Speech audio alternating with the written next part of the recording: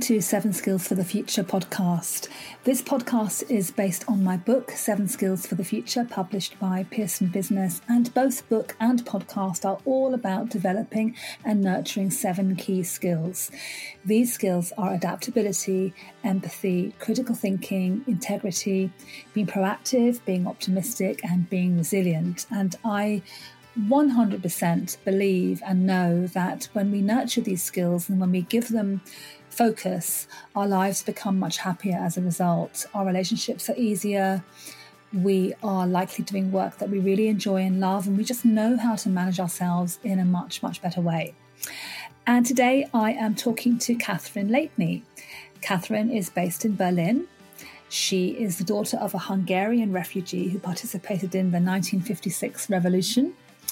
And she is Canadian and a very successful and highly accomplished communications coach. Catherine specializes in intercultural communication, and we talk in this podcast about how you bring your intercultural awareness or non-awareness to just about every single encounter that you can possibly have. And that's both important when you're living and working in another country, when you're traveling, but also in your own environment. We link this to integrity, and we talk about how this ties in with values and what makes a really great communicator. And I love talking to Catherine because she is so passionate about her work and she's so knowledgeable. So I hope you enjoy the interview today, and if you are loving this podcast, please post a review because it really helps with rankings. So whatever platform you're listening to this on, I'm really grateful if you could take the time to post a review about the podcast. And thanks for listening.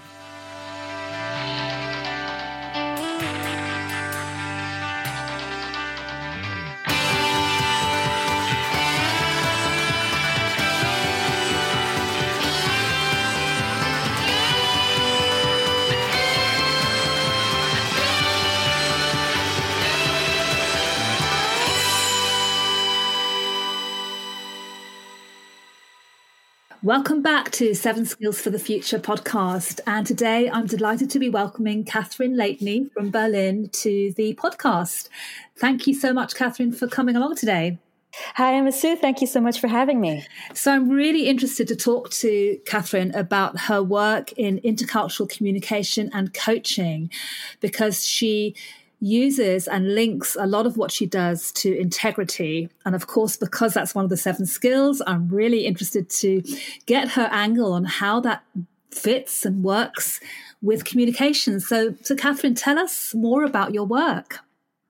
Oh, thanks for asking, Emma Sue. So I've been working with international clients for about 13 years. Of course, most of my clients are German, but I also have a few from around the world. And one of the things that became clear to me over the years is that when people need support in communicating because they're meeting some roadblocks, it's oftentimes not just the English that they're speaking as this lingua franca or this international language, but it's also the intercultural skills. And it's also about how people feel when they're sort of unmoored from their culture.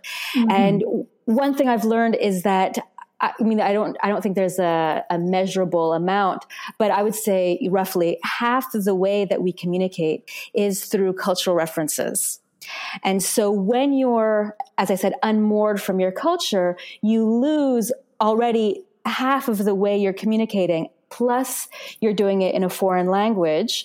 So there's a lot of insecurity and inner sort of agitation that happens. So the coaching is aimed at, first of all, getting people to feel and express themselves, to feel authentic and to express themselves authentically when they're speaking international English. Mm-hmm. And then also to be aware of how culture is functioning in them and how culture functions in the people they're speaking to. Mm-hmm. Okay, so when you say unmoored from your culture, do you mean simply because you're speaking in a different language to your own? Is that what you mean? You're away from your country, or?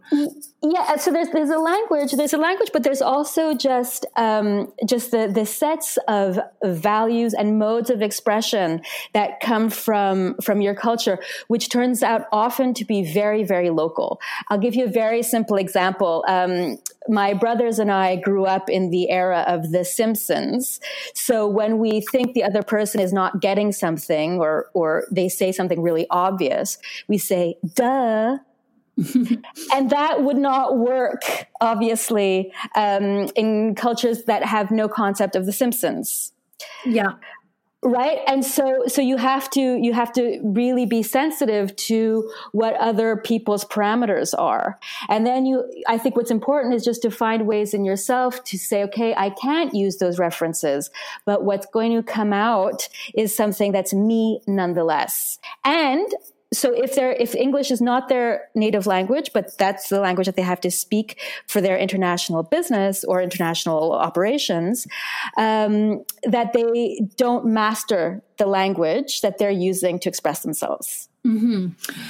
But I guess that applies to everybody because even if English is your native tongue, you're still going to be communicating with other people using English. So it's not just for non-native speakers, right? That's right. I mean, so far I haven't coached native speakers, and I'd be very interested in doing that. In fact, a colleague of mine in London, who in a very different sector, when I told him about what I do in terms of trying to create a sense of equality and mutual understanding in international settings, he said, I would love to take part in that kind of workshop, because he's noticed himself, even as a Brit, that there are intercultural misunderstandings that arise simply because of cultural difference, not necessarily because of linguistic differences. Yeah, I mean, I'm sure those happen all the time because we use those parameters. We make assumptions based on those parameters, right? Totally. So, yeah. That's why another thing, I mean, one of the things, I actually have a little video about this, but what I really advise people as the most important skill that you can bring to intercultural communication is politeness.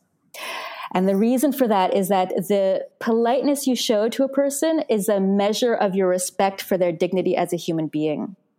And so even if unintentionally you transgress that parameter or that standard, what you're doing is you're transgressing their sense of dignity. And that can really ruin a budding relationship very easily.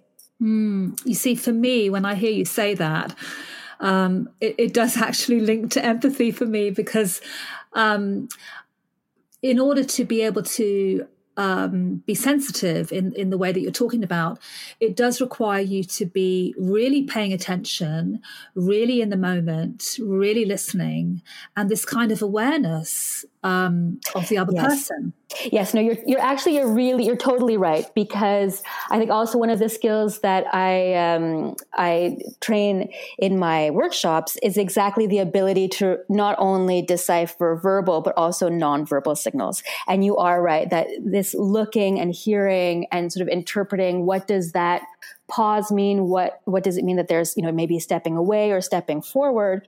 Yes, you're right. I think empathy, that acute awareness is definitely part of intercultural training. But you see, I also think that's one of the things that's really hard for us because our awareness is not great. We're rushing around all the time. We're crazy. We're not. I mean, I'm sure you must come across that in your sessions. You must come across people who are just find it hard to really be in the moment, to be present. To be present, yeah.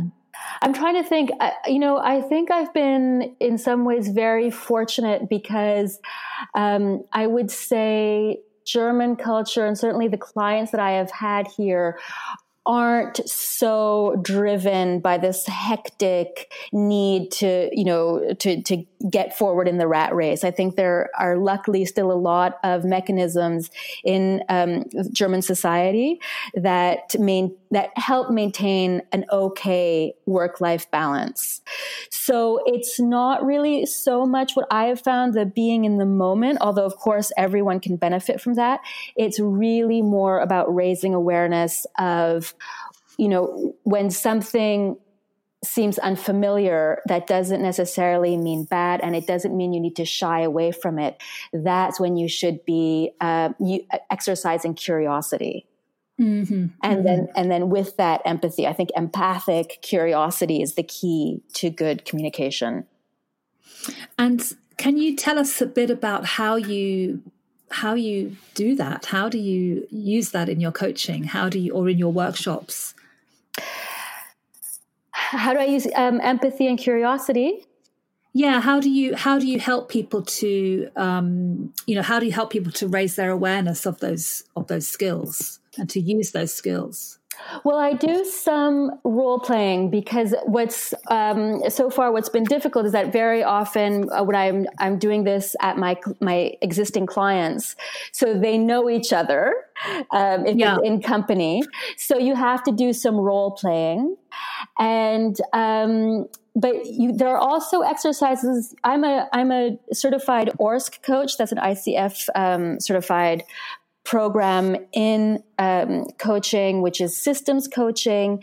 And so there are a lot of exercises just to, I think, help accentuate difference as a way of creating better bonds and links. So there are exercises that you can do. For example, you just pull some tape on the ground and you make a kind of Mercedes sign or a peace sign. And it's my world, your world, our world. And when people really start to unpack who they are, that often becomes quite surprising. And then you invite the other person into your world to get a feeling a little bit of what that space is like. And then the other person has their turn doing it. And then after that sort of mutual recognition, you create a third space, which is our world. So how do you want to now create a space or a world or an office, for example, with this combined knowledge of what makes us as people tick? Because of course, I'm sure you're aware of intercultural communication is really at the end of the day interpersonal communication. Right. Of course it is. Yeah. So how do they respond to that kind of exercise when you do that? They like it. I was very lucky because I've done it with software programmers and controllers and people in finance departments. So they're not always really used to this kind of creative thinking outside the box, but it creates a lot of aha moments. I bet it does. Yeah, I bet it does. It really does. And I think a lot of people in more traditional industries are still surprised that your work atmosphere improves when personal relationships are warmer, more human, more personal. And it's such an obvious thing, isn't it? Well, maybe it's obvious to us. We're so advanced. Yes. Yeah, no, I think it is really interesting because I often feel also with the work I do, I think, well, isn't this obvious? But then I realize actually it's not. And it's about, I guess it's also about what you do every day and how you bring some of these things into your day-to-day actions and your thinking and your awareness. Yeah. I mean, for me, it's a lot of it has to do with my upbringing. And this is sort of it shouldn't be a point of pride, but it kind of is. I grew up on a street of about 18 or 20 homes with 12 different nationalities on it. And that was just one street. I could go 2 streets down and then there were a bunch of other nationalities. So I was going from one friend's house and having, tandoori chicken for dinner. The next day, this is really kind of what happened. It would be empanadas, a third day Wiener Schnitzel. And as kids, because it was a nice, thriving young neighborhood, we would all just play together. And what's amazing as children, of course, you go from one home to the other and you just adapt to the customs because, you think, well, this is what the grown-ups here tell me to do, So, I had a Lebanese friend and, it's funny that these examples are all based on food, which you can sort of see one of my main values. But it was really, we'd sit around at the dinner table and we would just take pita bread and eat from the common pot in the middle of the table. And so I mean, I'm reducing it to food, but of course it was a lot more than that. So when, as a child already, you're used to navigating different cultures, that's something that you grow up with. And Montreal, where I was born and raised, is a really fantastic city because you have all the cultures in the world. And Canada is different from the US in the sense that it's not the melting pot. We don't want to, bring people from other countries and just melt them into, Americans. We cherish the cultural mosaic of all the different backgrounds. Yeah. No wonder you're doing the work that you do now. Yeah, I mean, it's kind of one line, very much so. Yeah. So let's talk a little bit about integrity and authenticity, because I know that these are really important parts of your work. Yeah. So, I mean, I'm a little bit, I try not to broadcast this, but I am a little bit critical of this sort of rampant consumer capitalism that we live in, that defines our current economy. And I am of the opinion that a lot of this sort of self-promotion that you see, a lot of the selfies and the social media are all about presenting a certain image, and it doesn't really matter what stands behind that image. And for me and my values, I think we need to do the opposite. I think we should not focus so much on image, but really focus on a behavior that honors relationships. So first of all, you have to have some values. I think that's also really important. And then you have to communicate those values and stand by those values. So Brené Brown talks about that. She says, integrity is not just something you preach. It's having values and acting according to them. And I think that's really important. Yes. But how do you work out what your values are?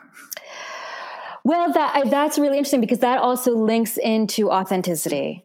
So it's not exactly the same, but it links into it. I think we all owe it to ourselves to take some time out, be it a chunk of time in our lives or a part of the day, to connect with ourselves and say, this is what's important to me. This is less so, and I want to live according to this. If you're a person who thinks, relationships are important and it is important to be connected, then I think there are a series of values and principles that develop from that feeling and that core value. And I think you can't say that connection and relationships are important and then not act in a respectful way towards others. Yeah, so I can see how with values, you do have to delve quite deep, don't you? Because you can easily sort of say to yourself, well, this is something I really value, like generosity or kindness or, whatever the value might be. But in actual fact, if that's not present or visible in your everyday life, then it's probably not really a value, or it needs to be strengthened. Well, exactly. I mean, it's really interesting. I think like values and there's so much to be said. I mean, this is you can literally write books on this topic.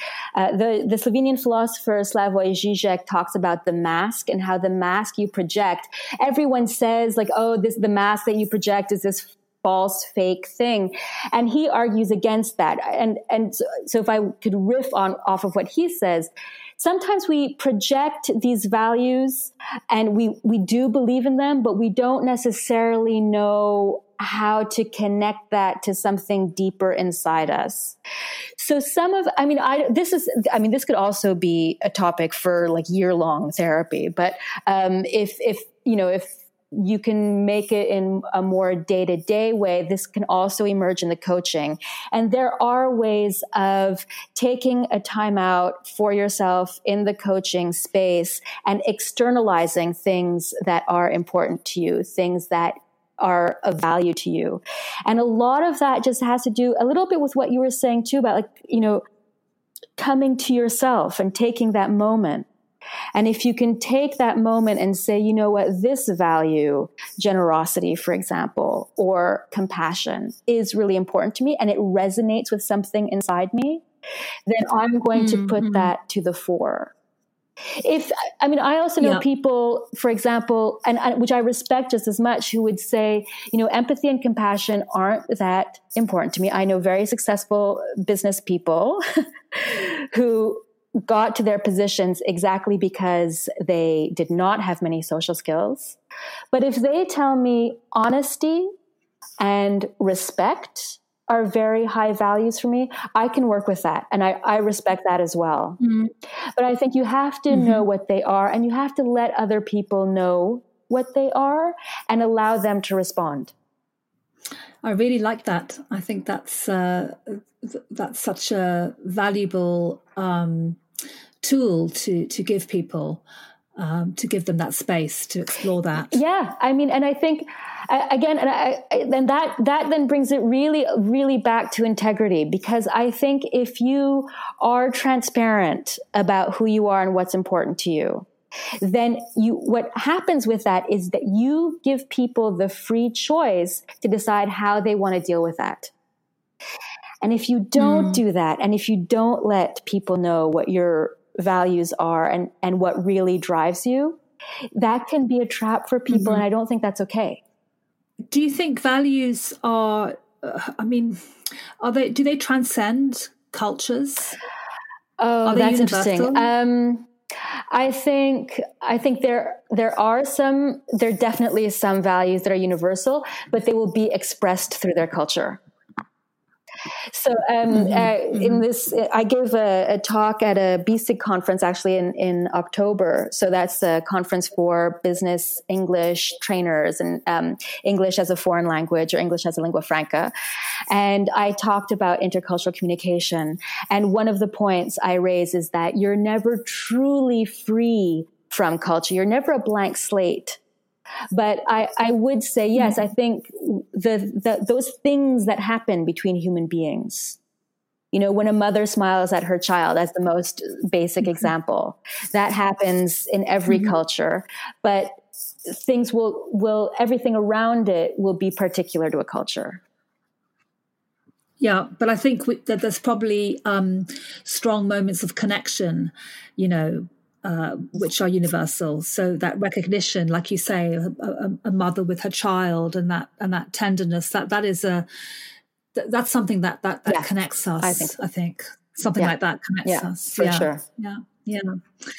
Tell us what else you're doing. I know you often have interesting little videos up on LinkedIn. What are those? Can you tell us about those? So those videos, the early days, my salad days, about a year ago, I was making videos, a little bit of tips about learning English. And now I'm talking much more about factors and facets in intercultural communication. So as I said, the politeness video, I have one video on the topic of meta communication. So if you're communicating with someone, particularly if you're using English as the foreign language for both of you, and you've noticed that you're sort of not understanding each other, you're understanding the words, but not really the meaning, then it's good to take a step out of that moment and say, and explore why we're not understanding each other, create a common basis for understanding, and then return into the communication. Oh, I really like that. I think that's something that's so valuable for, well, anybody really. I mean, oh God, yeah. Yes, definitely. Yeah, because I think when we have a situation where we're not communicating well with somebody, it's so easy to just kind of fall into, I guess sort of default behavior and not actually say, okay, let's look at this. Let's create a space. Let's find how we can actually communicate well. But it's almost like you're not allowed to do that somehow. It feels like that anyway in certain organizations. Yeah, totally. I mean, if the climate is really competitive and aggressive, then it will really be hard. I mean, so this is also where it gets back to this coaching school, if you will, that I did. It's called ORSC coaching, Organization Relationship Systems Coaching. And it focuses on groups and organizations or teams and departments, things like this. And one of the things that happens at the beginning of a coaching session is the question gets asked, what kind of climate or atmosphere do we want to create? And what are the values of our communication? So people will throw out respect, listening, non-action, action, non-judgment, curiosity, exploration, things like this. So once, and the thing is, what's really interesting about that is everything is a question of articulation. Once you articulate those ideas and those, in a sense, those feelings or those states of mind, then people can access them. I think what's happening is we're pushing away all those ideas in order to be more productive and, win-win-win and profitable and things like this.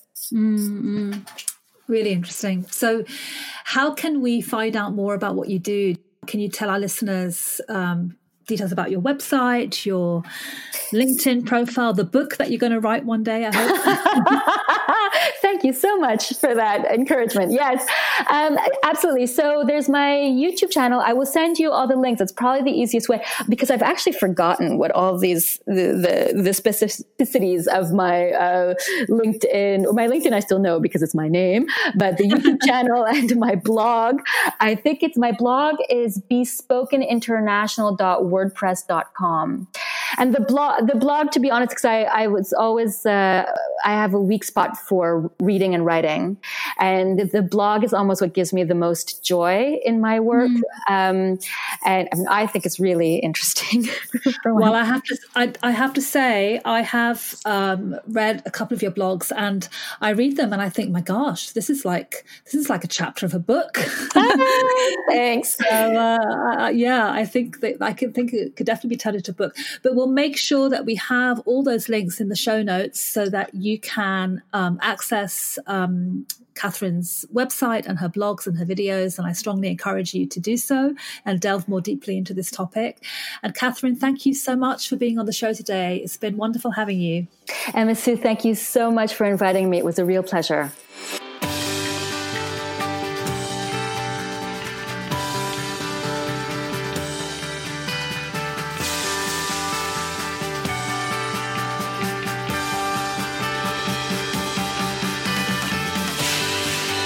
Thank you for listening to the 7 Skills for the Future podcast. There are all sorts of things you can do to boost each of the 7 skills. If you want more ideas, you can buy the book, 7 Skills for the Future. You can also go online to our website, Unimentor, and join as a member, and you'll be able to access more resources, ideas, and free downloads. If you have a question you want to ask on these podcasts, get in touch through Instagram at 7 Skills for the Future, or on Twitter and Facebook at Unimentor. And don't forget to subscribe to this podcast on Spotify, Apple Podcasts, or your podcast player of choice.